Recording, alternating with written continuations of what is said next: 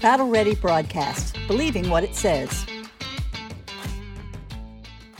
Welcome back to Battle Ready. Thank you for joining us on this Saturday night.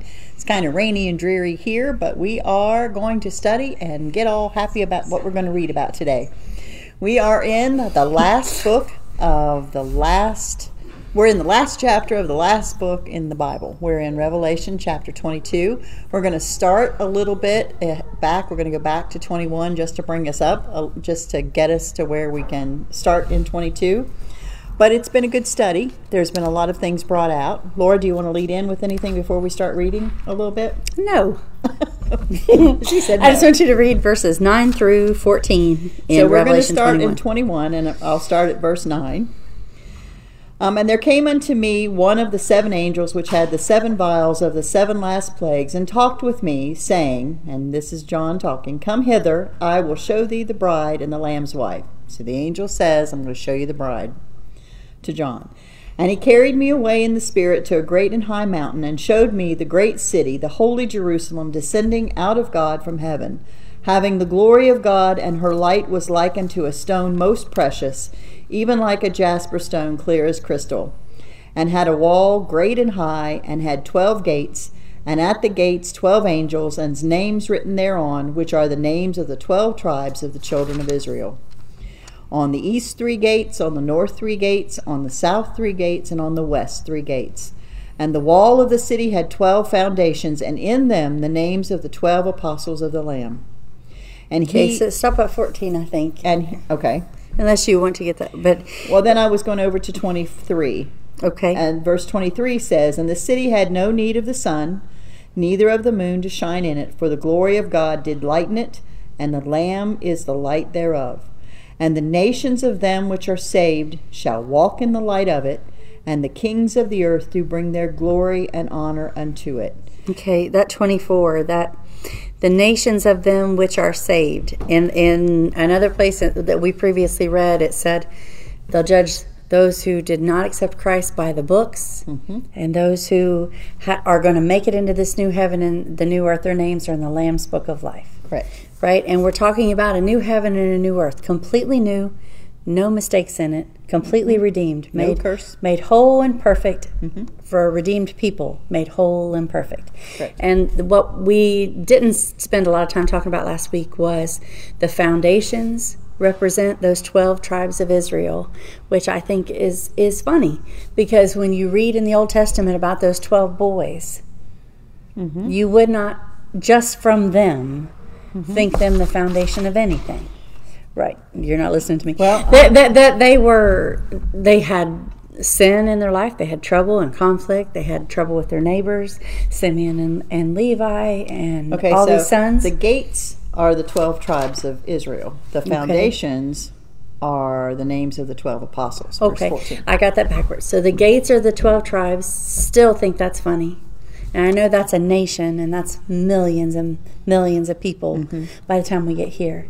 But for them to be on display in God's brand new heaven and new earth kind of makes me laugh. Because we had 12 boys that were awful. I don't know about awful, but human and imperfect and flawed. And all the things we talked about Sunday school last week about how God just chose to give grace and bless and and keep them despite the fact that their descendants turned their back on him and worshipped idols and were taken into captivity and by several mightier nations, and God still kept them together. And here they are in a new heaven and a new earth. He hasn't forgotten their names or what their importance is, and the gates of that city represent them, and the fact that he has never once broke his promise to Abraham, and he's kept them all there. That's and then the foundations, the apostles, those are the 12 that he chose to spread the gospel, right? The gospel is the foundation of the entire city. What brings the gates and the city together, what holds it all up? The gospel of Jesus Christ, right? And also 12 people who are people. Every time Jesus interacts with the disciples, you find out that they don't get it. True. When you read the gospel, that he tells them the same thing over and over and over again, and they still ask questions as if they didn't hear, and that they themselves are represented in that foundation. So these are the apostles of Jesus Christ, but not the man part, what Jesus did with the man part, and not the man part of the 12 tribes of Israel, but what God's redemptive power is for that. And that city being both, right? What it's founded on and the way in was the plan that God had from the beginning to save as many as he possibly could. Law and grace come together through Jesus Christ. That's what makes us all able to be there. And that picture of that four square city to me means you had to have both. And you had to have the law to show that he was perfect. You had to have the grace that he extended to make it possible for us to be there. And it's just like Christ squared. Do you know what I mean? What he did with them and what he did with the apostles.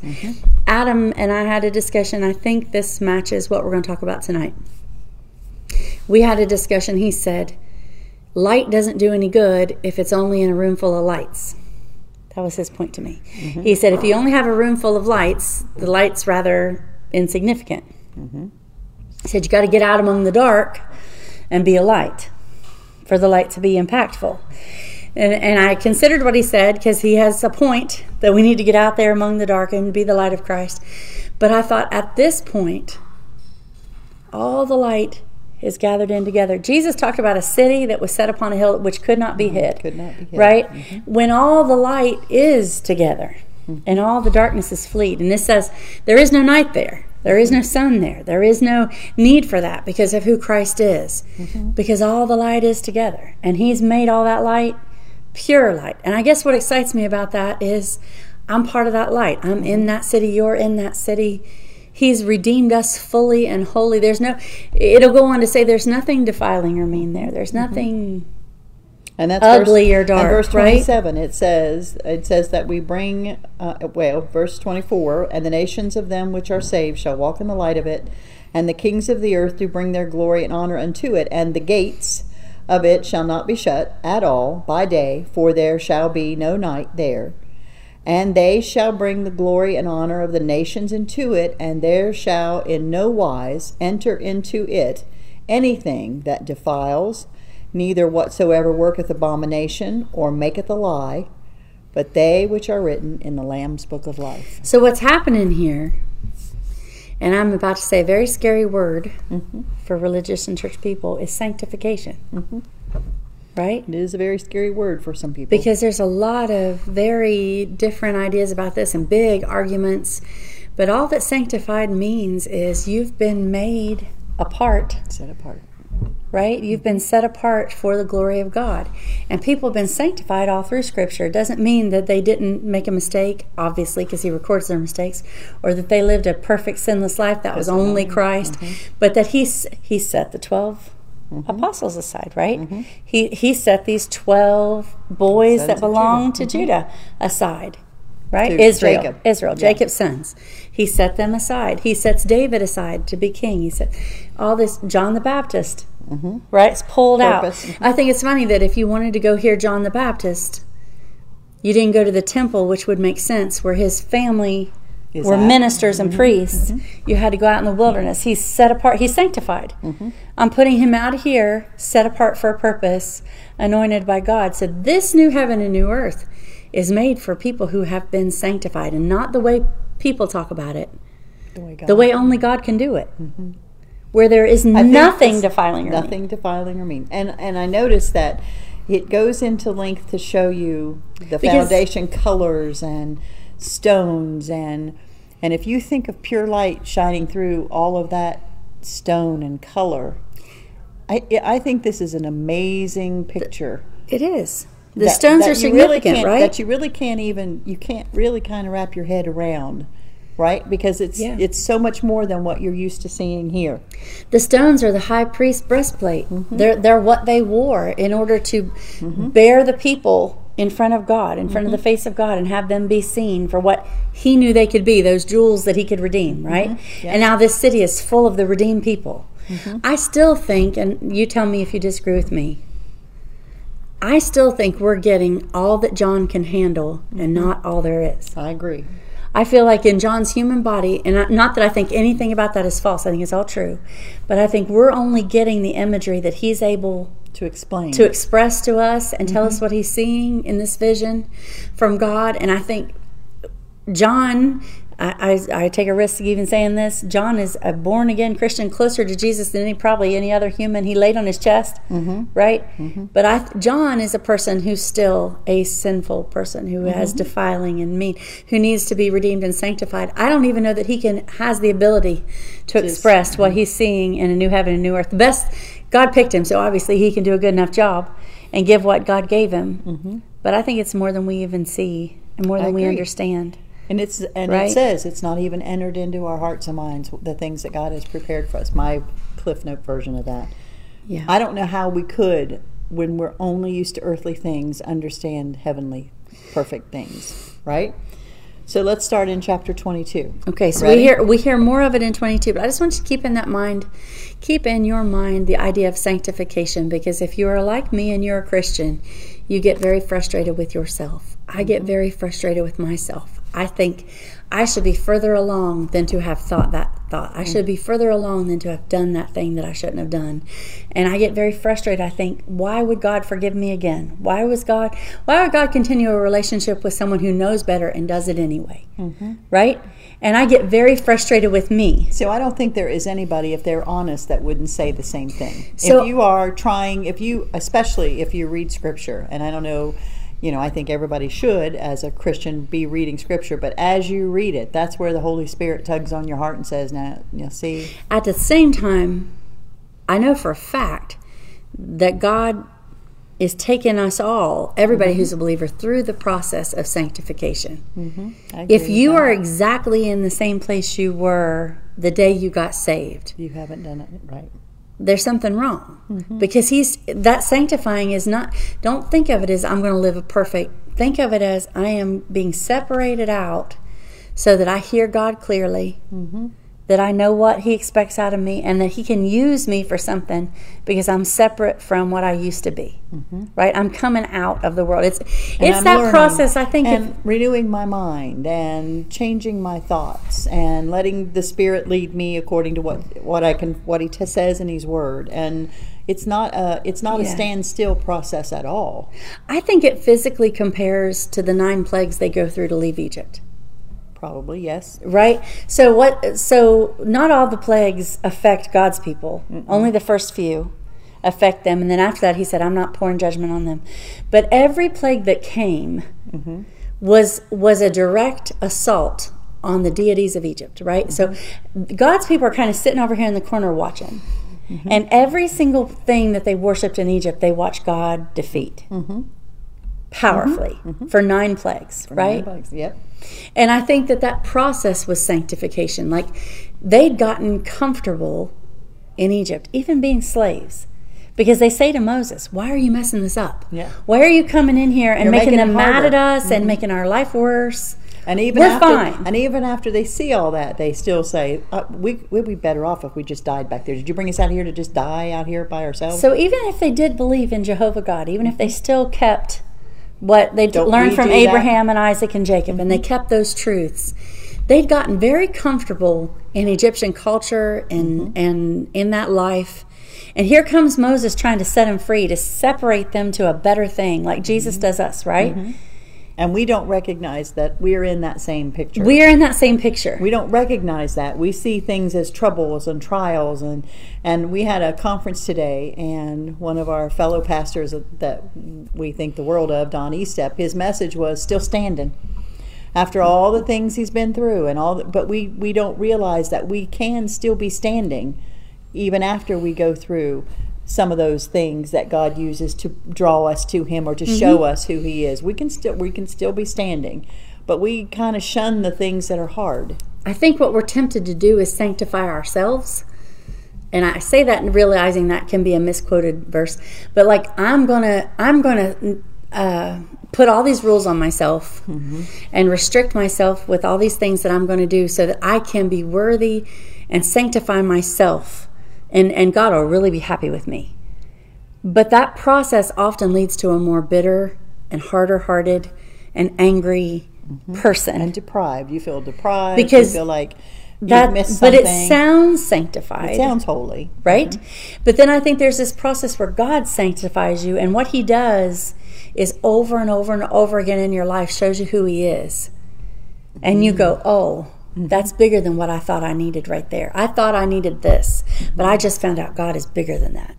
I thought I needed this person. God is bigger than that person. So I thought I needed this job. God is bigger than that job. So are you implying then that we can, not necessarily sin, but can we sin trying to be holy? When Yes. when That is exactly what I'm saying. I'm trying. No, it's exactly what I'm Don't be saying. so enthusiastic.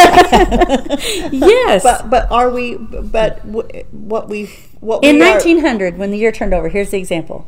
1900, 1899, it's midnight, New Year's Eve. There were a lot of people that went out and stood on hills and mountaintops with white sheets on. Right? We talked about this.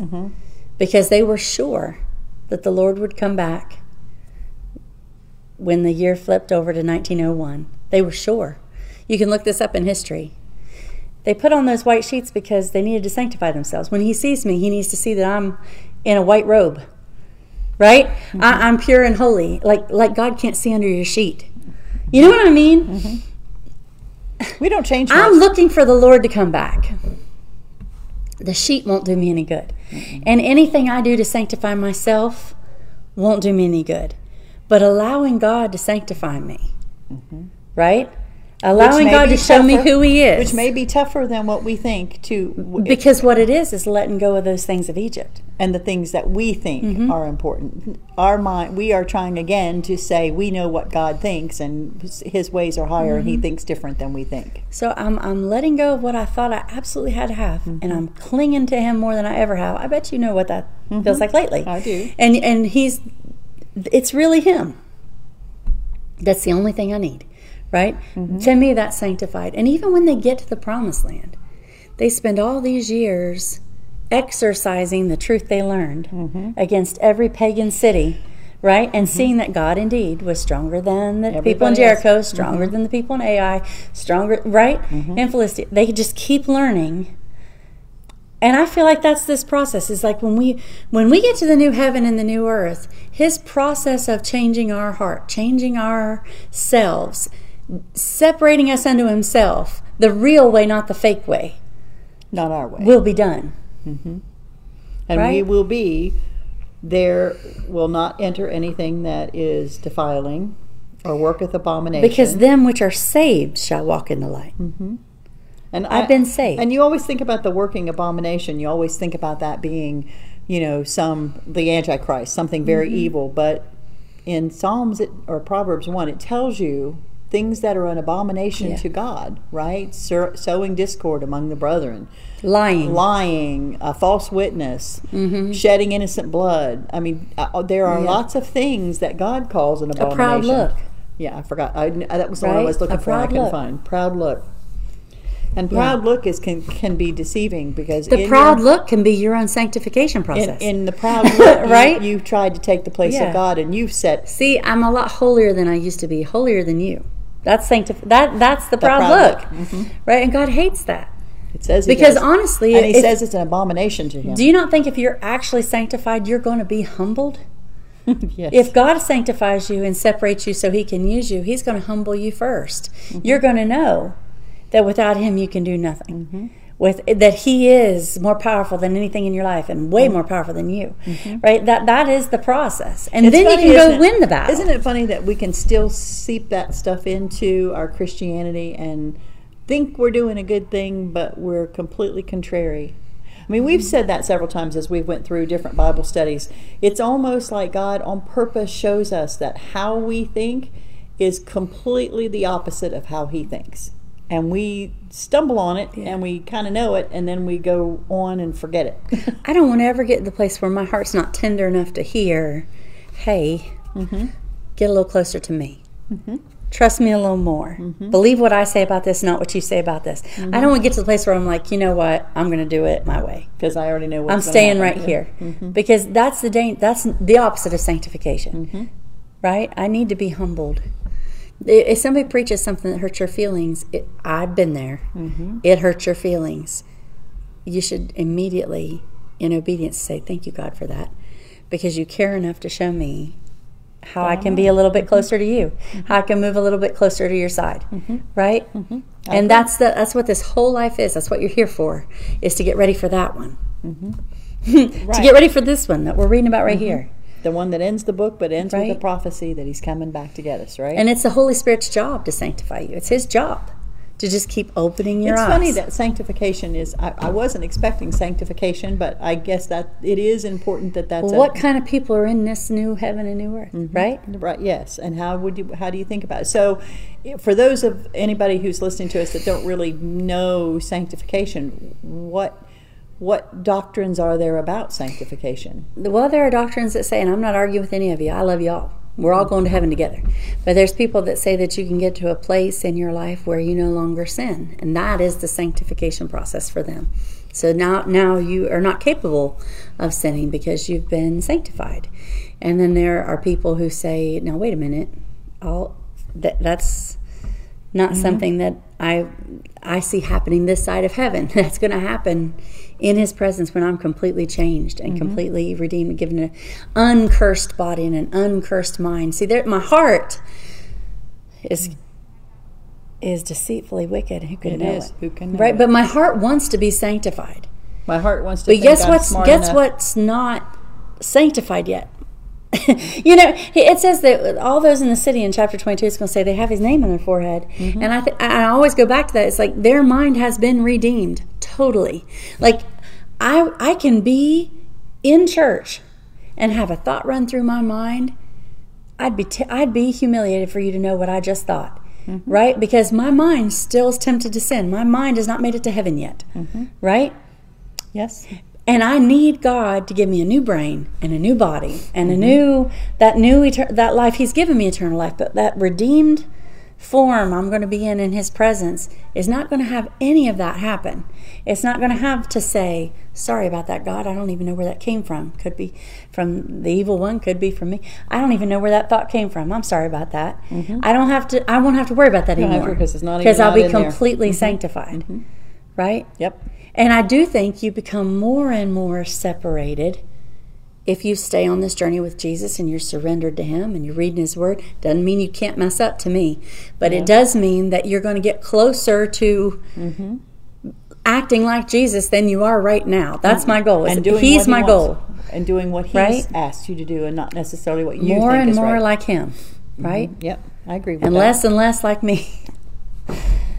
And that's hard to put ourselves there because we like to think we're pretty good, right? But here's your hope.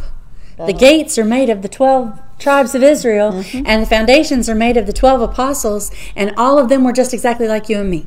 They were human beings, and doubtful. And we know that because Scripture tells us that. Denying Christ, right? Running away in fear and terror. Right? Mark takes off to go spread the gospel. No, he's not one of the 12, but he takes off to spread the gospel, and he's like, it's too hard. And comes back, then give it another chance. I mean, when you think of what he first tells you the city is made of, it's made of redeemed people who were not perfect. I guess that's my point. They have been sanctified, and that's that first imagery is the sanctification, the perfection, and it's beautiful of those real life people. It's the foundations are beautiful. The gates are. They've been made beautiful. They're beautiful actually. When I read chapter 21, that's what I get. Is can you even sort of kind of imagine what he's showing you? And kind of what I think is that's because there's a verse in the Bible. I wish I could memorize it. I look it up and I read it and I love it so much. But it says that he calls things. As I can't quote the verse, but it's like he sees what they are, but he calls them what they really are. It's in Romans. Like he doesn't see what you see. He sees what it actually is, right? And I wish I need to look up that verse.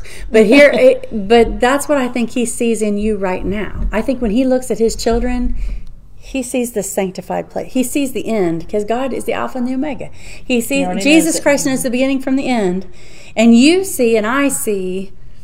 How in the world am I not further along than I am? And he sees a jewel in that city. He sees a gate. He sees a foundation. You know what I mean? He sees something that is beautiful because he knows what he's going to do. And that's faith, is believing that he can do it. I agree with that. That's a very good thought. Yes, I agree with that. If you guys as you're listening to us, if there's a comment you have or a question on that, send that through because that's a good thought. That really is. So let's start at chapter 22. We Okay. will hopefully get through the book of Revelation today. Are you Verse saying 20 it's doubtful for how much I'm talking? No. I like it when you talk. Maybe we'll get through this. No. I like it when you talk. That's a lot to think about. And I think it's a beautiful picture. So what we can't see now and what he knows and he sees, I just don't think we have any idea. I don't think we can even come close in our imagination. And I don't know, as John wrote this down, maybe wouldn't it have been interesting if John had said, I tried, but I just can't tell it all. I just can't get it all. But he doesn't say that. We're reading a book written 2,000 years ago about something that's not happened yet, but it is a done deal. Mm-hmm. So what I mean by sanctification is there's no doubt you're going to make it if you stick with him. Mm-hmm. There's no doubt. Weary and well-doing. He is going to do it, what he set out to do. Yep, that's right? what it says. Chapter 22, verse 1. And he showed me a pure river of water wait a minute. And he showed me a pure river of water of life, clear as crystal, proceeding out of the throne of God and of the Lamb. And in the midst of the street of it, and on either side by the river, I cannot read tonight, I'm sorry. It's okay. In the midst of the street of it, and on either side of the river, was there the tree of life, which bare 12 manner of fruits, and yielded her fruit every month. And the leaves of the tree were for the healing of the nations. I love that phrase. And there shall be no more curse. You can just stop right there, right? No more curse. No more. No more curse. But the throne of God and of the Lamb shall be in it, and his servants shall serve him.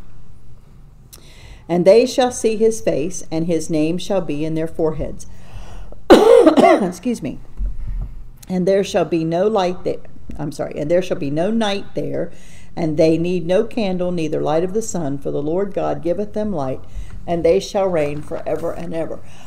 I have two thoughts when you read that. My first thought is, wouldn't you like to be standing beside the woman at the well when we get a glimpse of that river that's flowing from him? And it's what did he tell her? He said, I will give you, right? To drink. Mm-hmm. I'll give you water springing up, right? Never ending. You'll never thirst again. Can you imagine when she sees the river? She has eternal life from Jesus when she believes on him. But when she sees it for real. And what do the nations need to be healed from? I've thought about that. They've already gotten, right? Mm-hmm. They've already been brought into this place with a new body and a new self. So what do they need to be healed from? And then I thought, I've had this thought before. I shared it in Sunday school class. All sin has done is separate. All sin has done is cause division and war and trouble and strife and agony between people and miscommunication and confusion in the Tower of Babel, right? Mm-hmm, mm-hmm. But in this place, this tree of life, this water of life, all they're coming back together into one family. Mm-hmm. The nations will be healed because we are really, literally one family. We of absolutely God. Are. Mm-hmm. And that's the same thing with all the light. It was like, we don't need any light because God's the light. And his light's all over the place. It's in us, it's around us, it's coming from him. We don't have any division among us. There's just light. And there's no curse. And there's no curse. No curse. No more looking into the face of somebody you love and saying goodbye. Just knowing that we're safe here forever with God.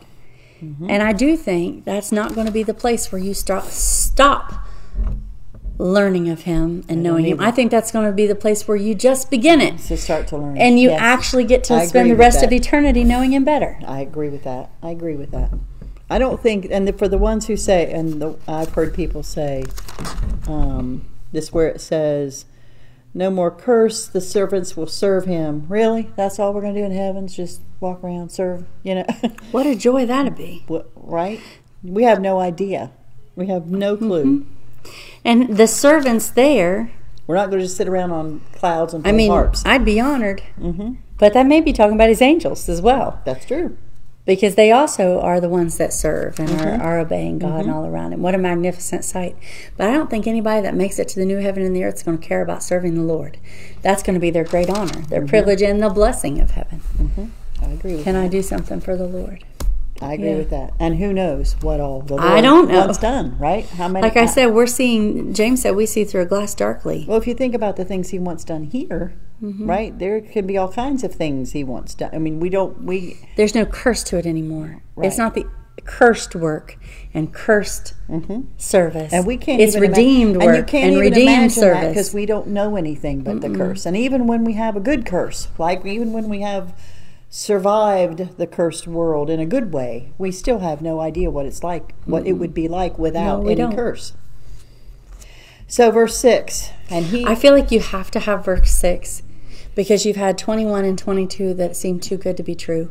Like God is showing John a vision that almost feels like there's no way that's possible to be that good of where God is. And it's like God breaks through right here. Jesus Christ breaks through with red letters in verse 7. And in verse 6, it's like he comes in and says, listen to me. The angel says, this is true.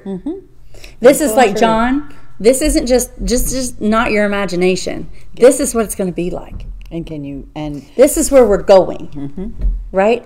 We used to sing, we didn't sing, but my grandma in the group, she used to sing in our church a song called A Vision of Heaven. We've even talked about it on this podcast before. And we've talked about how much that song meant, but it's like if you could get the church, if you could get young Christians, old Christians, to get a vision of this. Like, this is where we're going. This is where we're headed. This is where we're headed. So all the other stuff that's temporal, even though it's painful, and even though it's a struggle, and even though it's aggravating, and even though it's, we've got all these things, that's temporary. Or this is real. Also those things that you're spending so much time in that and take up all of your strength and all of your worry and all of your everything. Those aren't the things that matter. This is where we're going. This is what matters. This is where we're going. This is what it's all about. Getting here in his presence. It is hard to keep him in today's society. I think it's hard to keep your priorities straight because I think Satan has done a wonderful job of taking away time from people. You have to do this and you have to do this and you have to do this. Therefore, there's no time to do anything else. That illusion that time is always there and you've got the same 24 hours as everybody else does. But as you get older, and I had this conversation today at the conference, as you get older, when you're younger, you can't wait to be 18. You can't wait to have a family. You can't wait to be 21. As you get older, then you think, gosh, is it October already?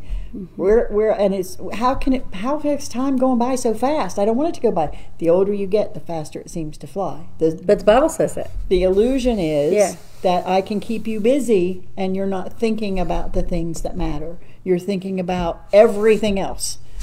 I think that's one of the reasons why it says the kingdom of heaven first. Think it first. Because you have to. You got to have it first. And it isn't going to go third. It's not going to be I'll do that too later. I'll You'll get never to that. Get to it. Yeah. It's got to be first. You don't get this if it doesn't become first. And that's a hard. Well, that's what he trick. Started with Ephesus, wasn't it? You forgot your first love. You forgot what we're doing here. Right. You forgot the big picture, right? But your relationship with Christ is the big picture. But think about our lives and how that every day. That's got to be first, and it's not. And we're fine. I'm not saying everybody's not fine Christian people. I don't mean that, but is it first? Well, we sing a lot of songs that are like, "When I get to heaven, I'll be happy. When I get to heaven, I'll praise Him. When I get to heaven, I won't have to worry. When I get to heaven, all that stuff is true. But do you get that He's King right now? Heaven's real. Right now. And that the goal of our life is this right now. So if I want to, despite anything going on around me that's temporal, I can be happy right here. I don't have to worry right here. I can praise Him right here. I can be in His presence right now. I'm going to see Him face to face. What a glory that's going to be. Glorious, but He's given me His Holy Spirit as a down payment now. Right now. The earnest of the Spirit, yes. Right? He's given it to me now. When I was flipping through this Bible, I borrowed your Bible. You've got a quote written down from Dad. And it just, I don't know. Things happen for a reason. And this is from a sermon he was preaching. He said, I wish this place was filled with drunks and prostitutes and drug addicts tonight. And how's that go with sanctification? Because you know what? If I can't convince you that you need Christ, then you're not going to. The sanctification process can't even start. He's like, I wish they were filled this room tonight because I'd be able to tell them about Jesus Christ and that He can save their soul. And I thought, that's the opposite of what we think. Always. It's always but the opposite that of what we think. is the start of sanctification. And knowing who have to you know honestly are. Right? And then believing what He's able to do. And if you would be honest with yourself, you will start, just like you said earlier, I can't believe I did that again. I've done that again, and I've asked for forgiveness. Here I am, still doing the same. Right? Because then you know that you're really not anything without Him. But we love to think we'll say we're not perfect, but I'm better than that guy. That's what we say. And you know what? That's hindering you from And being God sanctified says to that's me. not true, right? That's hindering you God says from this you're- process. Yeah, He's no respecter of persons. Because this is going to be a place for people who God has shown That you who they are and who He is. And He's going to enjoy their presence for all eternity, making them the sons of God. The Bible says that everything He has there is yours too. And I always think this. Right? You get and this that is too. one of my things. This is one of my The woman at isms. the well gets everything that Christ has in the new heaven and new earth. He shares, the Bible says in one of the chapters we read, shares His throne with her. You'll sit on the throne with me. She's the one with 5 husbands. She's the one that nobody wants to talk to at the well and nobody wants to speak to. But God is going to redeem and sanctify her. And one of my biggest And prayers that I try to remember is protect me, God, from myself. Because in myself, I can think of all kinds of reasons why I'm pretty okay.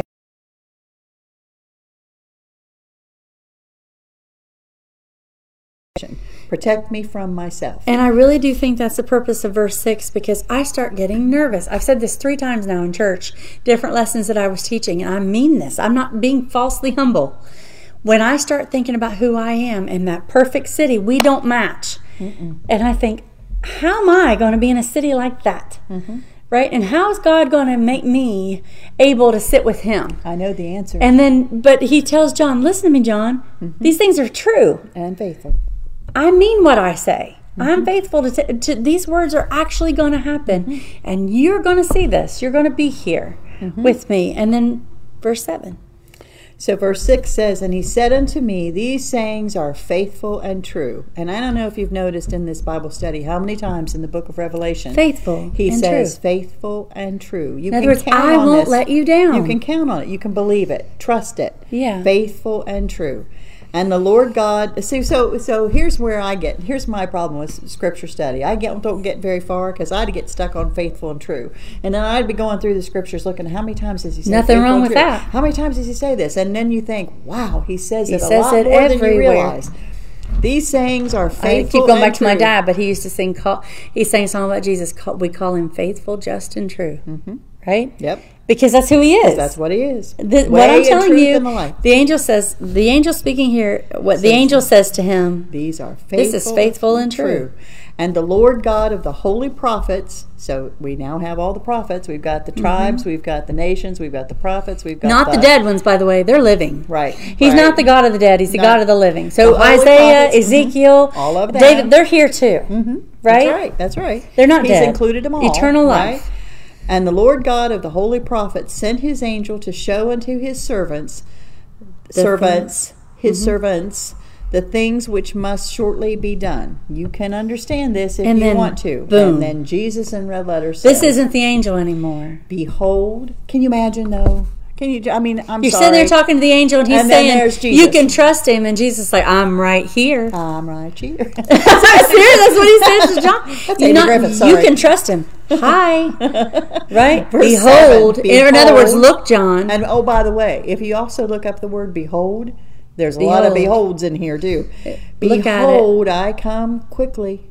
Blessed is he that keepeth the sayings of the prophecy of this book. He said that at the beginning. This is a book with promise. This is a book that says you're blessed if you believe it. Blessed You're if you read cursed. it. You're blessed if you read it. You're cursed if you change it. I've been blessed reading it. I happen too, but you're cursed if you change it, Yeah, right? And yes. if you change it, then you inherit all the terrible things that we've been Right. reading about in the vials and the bowls and all that kind of stuff, the trumpets. But I like the idea that He says, "Blessed is he that keepeth the sayings of the prophecy of this book." Keepeth. Keepeth. Tuck that away. Keep that. 'Cause Use you it. know Recognize it. Believe it's it. faithful and true. You believe that Keep it's faithful it. and true. Right? I'm going to use that every day. I'm going to keep that precious to my heart, what God said in this book, and believe that He meant it, and use it in my life. And we've talked every week. We've told you about things that are to come, maybe soon, maybe later on. We've told you about things that are to come, but every week we've tried to say, and how do you use that right now? How do you keep the prophecy of this book? Right? How do you apply it to how you're living right now? That's the point. See the pattern in your generation, see the pattern in your life, and do what God would have you to do with it, and stay faithful to the one who's faithful. Right? Stay faithful to that word. I agree. That's true. He's told you it's faithful and true. He's told you. Jesus now says, I come quickly. Blessed are you. Keep the sayings of this book. And that quickly, we talk about this all the time, suddenly. Yeah. John, this isn't something that, like, when you see me, then you can keep it, then you can remember. This is something that you need to believe all the time right now, because when I come, I come quickly. I come suddenly. Suddenly, right? That's right. That's the right word. It's the word for quick. Like, there's this time when you're expecting a child, when the first time you feel the baby move. Now, the baby was alive before that. The baby was, alive from conception. There's a moment you feel the baby move. They call that the quickening, because you didn't expect it. You go, what was that? Right? Feels like a spider ran across your belly. Right? And you're like, where did that come from? It came suddenly. Right? That's this. The quickening, that same word, that same idea. Is that when He comes, He's going to come right now, out of the blue, and you won't have time to prepare. So what you are, He's getting ready to say that, is what you'll be. So what you truly are, you will not be able to hide from Christ. You are truly glad to see Him because you've truly given your life to Him and you believe what He says. Or you're not prepared for His sudden coming. You're left not in a condition that you want to be found in when you see Him appear. And look what John does in verse 8. And I, John, saw these things and heard them, period. And when I heard and seen, I fell down to worship before the feet of the angel which showed me these things. He's done this several times. Well, he's overcome. He's overwhelmed. Don't you imagine? I mean, God has grace for John, and God has grace for me. Then saith he unto me, see thou do it not, for I am thy fellow servant. Angels are our fellow servant. There you go with that servant word. Right? And of thy brethren the prophets, our fellow servants, and the brethren the prophets, fellow servants, and of them which keep the sayings of this book. Worship God. Worship God. Worship God. That's what it says. Don't worship me. And he said unto me, seal not the sayings of the prophecy of this book, for the time is at hand. Here's the part where, because Daniel had to seal it. Daniel wasn't allowed to tell certain things. God told Daniel said, seal that up. Not time for that, Daniel. Talk about that. Well, remember, we had some thunders in here that we couldn't. We don't know what revelations the of something. But here we have John. Don't seal it, John. People need to know this right now. So from the time John walked the earth until we live now, and until the coming of the Lord Jesus Christ, we need what's in the book of Revelation. We need to apply it and be aware of what it's warning us about, right? And understand that it's faithful and true. This don't seal, this read, and you'll be blessed, like you said. Saith, seal not the sayings of this prophecy of this book, for the time is at hand. Here's the part you said about when it comes quickly, when it's suddenly, it's going to be. This is how you'll be found. He that is unjust, let him be unjust still. And he which is filthy, let him be filthy still. He that is righteous, let him be righteous still. He that is holy, let him be holy still. And the words flip again to red. And behold, I come quickly, and my reward is with me, to give every man according as his work shall be. I am Alpha and Omega, the beginning and the end, the first and the last. I love it that he red letters, and he never gives you any doubt about who he is and what he's very plain in what he says. I come quickly. My reward is with me. And you can believe this because guess what? Not only was I there before the beginning, I'll be there after the end, right? I'm Alpha and Omega. There's nothing that's going to happen that I haven't already seen and know about and planned for your good. What an awesome God, right? Yeah. I mean, what an awesome God. Verse 14, blessed are they that do his commandments. I wish Ryan was here. What's his commandments? What are they? Yeah. That they may have the right to the tree of life and may enter in through the gates into the city. Don't you think that's interesting that the gates are the tribes of Judah? Mm-hmm. And if you do his commandments, you have the right to the tree of life and to enter into the city. What are the greatest commandments, Jesus? What do we want Love us to the do? Lord your God with all your heart, soul, mind, and strength. And the second one's like unto it. Love your neighbor as yourself. And the whole law and the prophets are contained within these two, right? What are the commandments I need to do? He's the Son of God, and I need to love him like he is. And my fellow man are made in the image of God, and I need to love them like they are. Right? I need to believe that they are and love them. It's so easy not to love. Right? And remember, don't forget the verses about it's easy to love the ones yes, that are we easy go back to love. that self-sanctification. Right? I mean, I It's don't have to easy. love them. They're not as good as me. Well, But no. God said they're as good. They're made in the image of God. That self-sanctification says there's someone I don't have to love because you know what? They deserve what they're getting. And they've lived a life that I'm glad that's happening to them. You know? And let's get rid of. Or you can believe what God says about that, and when you love them, you're loving him. It's like unto it. If you want to love God, you got to love him. And you got to realize that you need that kind of grace as well. And there's all kinds of verses about how easy it is. To love those who love you. It's easy to love the ones that love you, but it's not so easy to love the ones that are hard to love. Trust me. And I think It's that's a not. good sign of where you are in that sanctification process too. If you have to force yourself to do things for people because it's the right thing to do, you're not very far down that path. And I admit sometimes I'm there.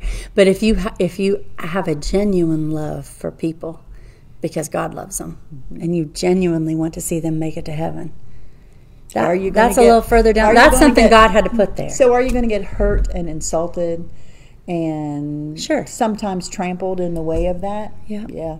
But Jesus said, if you do love that? the Right. least of these, you've done it for me. That's what Right? he said. And it also says they'll know you because you love one another. There's no way the world can believe what you say about Christ if you don't love them. And they know. I think Right. even someone that you would not how expect to you- know, it's someone that you think you're so much smarter than, they already know you don't love them. Sure they do. They already know Yeah. that you're full But of yourself. you don't even know you've passed from death into life unless you love the brethren. Yeah. That's how you can tell, right? And that you're born again. and so Is that there's a here's love what God's I'm given you guessing. for I'm people. guessing that even as we say that, in your mind are popping names of people that you wished you knew how to do better by, You're not all the way there yet. right? You're thinking, I wish I did Right. this better. But Christ can but give you love for those people. You have the right to the tree of life, and what's the tree of life give us? And you may enter through the gates into the city. And it says, for without or outside are dogs and sorcerers. And Dogs is a word for a philosopher who did not believe in the afterlife, did about not God. believe in eternal life, or that there was a God. And sorcerers comes from the word pharmakeia, which literally has to do with drugs, by the way. And the sorcerers they're aligned with Satan, predictors, spiritual people. They very often use drugs. I mean, if you want to do an interesting search about the Oracle of Delphi and how that they were under the influence of chemicals to do the things that they did. And he's warning, he's like, that's not coming in. The atheist, the God denier, the sorcerer, those dependent, those horrible drugs that Oh, are the ravaging visions our that were city, the that's law. not coming in. the whoremongers. Not being faithful in your relationship, breaking hearts everywhere you go, like using people, not loving people. That ain't coming in. And Right? murderers. And idolaters. And you think about Jesus said, you talk about murder being killing someone, but you can kill someone in your heart. He said, you look on them with hate, you've murdered them. Guess what? Hate's not coming in. Murder's not coming And in. here's the one that worshiping everybody- false things is not coming in. Here's the one that I think as you read it, you kind of slip over it real fast, but you can't move over Don't this one real do fast because it says, "And whosoever loveth and maketh a lie." It's not coming in. Now, Listen, you've all been, what do we talk about, sanctification? We've all been on this list. we have, and But we've been redeemed. and if we're not careful, And we've been sanctified. So if we're not careful, You when are think, no When longer. you think of a lie, you think of someone trying to get out of some big thing they've done. But it's also a lie to compromise the scripture. Yeah, or to point out your flaws with a little extra emphasis. You know, because I'm lying on you. I might be sort of telling the truth, but isn't that what Satan does? A little bit of truth with a whole lot others. Of accusation. Yeah. Or I can even think I'm doing something and I don't really want you to know. I'm just mad. So I'm going to make it sound like I did this because there's a holy reason for that. Justification. Justifying myself. Yes. Yeah. So there's two big words in the church world, sanctification and justification. Which are good. But false sanctification and justifying yourself are evil. Is wrong. And they're not coming in the city. Right? When you make your case, D. James Kennedy, a lot of people have never heard of D. James Kennedy when I say that. He was very influential to me as a young married person. He's passed away, been gone a long time. But he said that he heard a preacher, for his own salvation, he heard a preacher say, if you were standing before God today, what reason would you give for him to let you into his heaven? And he said he slammed that radio off. He didn't like that question, but it wouldn't leave him alone. And he kept thinking, I pay my taxes. I'm a good man. I'm good to my mom. Right? I work for a living. But he said everything he came up with for why God would let him into the city was just hollow. And he knew it would never work. He knew it would never work. When I stand before God, that is not going to get, what on earth am I supposed to say? And he was so mad because he turned off the radio. Because he didn't know the answer. Right. But the fact is, the only thing I can say is, Jesus Christ is the Son of God, and his blood has been applied to my heart. And God's going to say, welcome in. Right? Welcome in to the joys of the Lord. That's your ticket in. Is your name written in the Lamb's Book of Life? Because if you stand there and justify yourself in that situation, that is never going to work. You have one justification. He gave it to you freely. And that's what he's going to talk about in the next little section. He's going to say, come. And this here it is. But for verse 15, you know, we like to say atheists and witchcraft and people who, but don't forget, whosoever loves. Hey, I'll give you another one that you're all guilty of. Idolatry. You have loved yourself more than you have loved the Lord. You have put other things ahead of God. That's idolatry. Right? Yeah. We don't get around of it without being redeemed and we can't sanctified. Exclude ourselves from this list. Right? And it doesn't say... That's not coming in. This doesn't say you just told a lie. You loved that lie. It benefited you. It somehow, yes. It brought you something it helped you out. Wanted. That's hard because if you think about your life, it's easy to do that. I don't want to be accused of this, so I'll kind of tell a fib to make sure that, you know, well, hey, I got by with that. They don't really know, right? You're managing people. And you can't do that, and that's not right. We need to be sanctified, don't we? We are what we are. We need to be sanctified by the blood of Christ. I guess the more you read this, the more you realize what you are. And the more you realize it's okay. Because the blood of Christ cleanses me from every sin. I just have to agree with him about it and come out of it. Come toward him. Right? That's the process. And now we go back to red letters, verse 16. I, Jesus, have sent mine angel to testify unto you these things in the churches. I like that. I like that the last lesson when we went back to the churches and brought now forward. Here we are again. And here he's saying, I'm telling you this so you will tell it in the churches. I am the root and the offspring of David. And again, that's that is the, not to interrupt, but that's the Alpha Omega picture.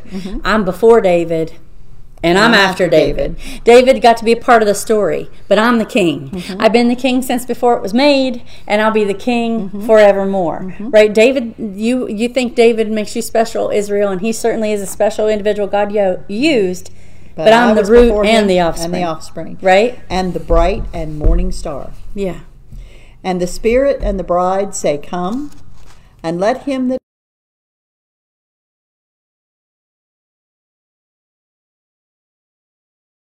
Carload of drunks, this is my dad's name, carload of drunks, drug addicts, and prostitutes to this church tonight.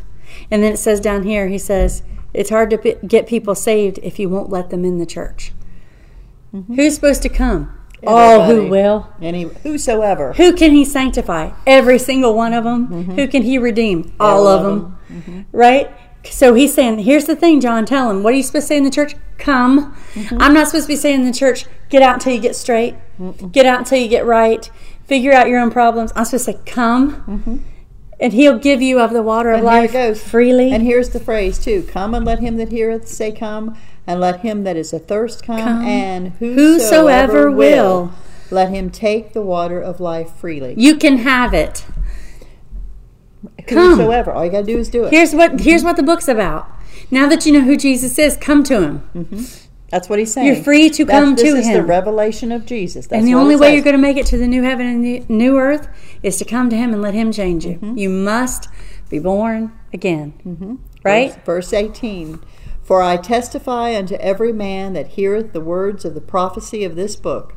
If any man shall add unto these things, God shall add unto him the plagues that are written in this book. Put that in context. What did he just say?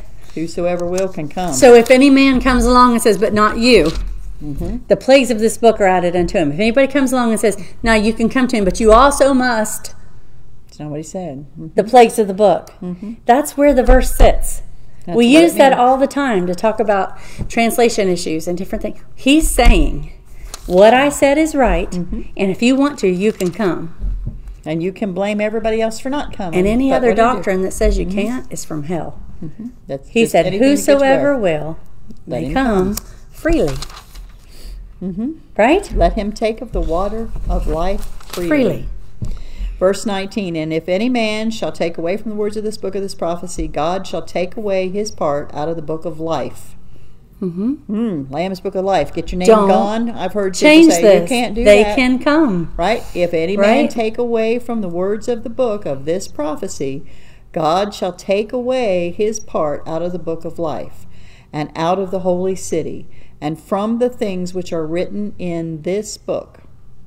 He which testifieth these things saith, Surely I come quickly. Suddenly. Amen. Even so, come, Lord Jesus. The grace of our Lord Jesus Christ be with you all. Amen. And I can't think of a better way to end the book than to say that his grace be with you. I don't think that's just a phrase. We say it like, grace be with you. Grace be with you. You're going to need it. You're going to need the grace of God because you're going to mess up. You are going to need him to forgive you freely, forgive others freely. Believe what he said in this book. Believe who he is. Let him sanctify you and change you. Because this is Matt said it last time he preached, this is a prepared place for prepared people. And God does the preparing, but you have to surrender to him and follow him. Right? And whosoever will. And don't. He makes you ready.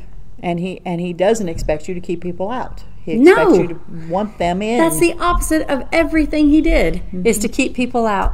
And we think we're gatekeepers. We're not even gates.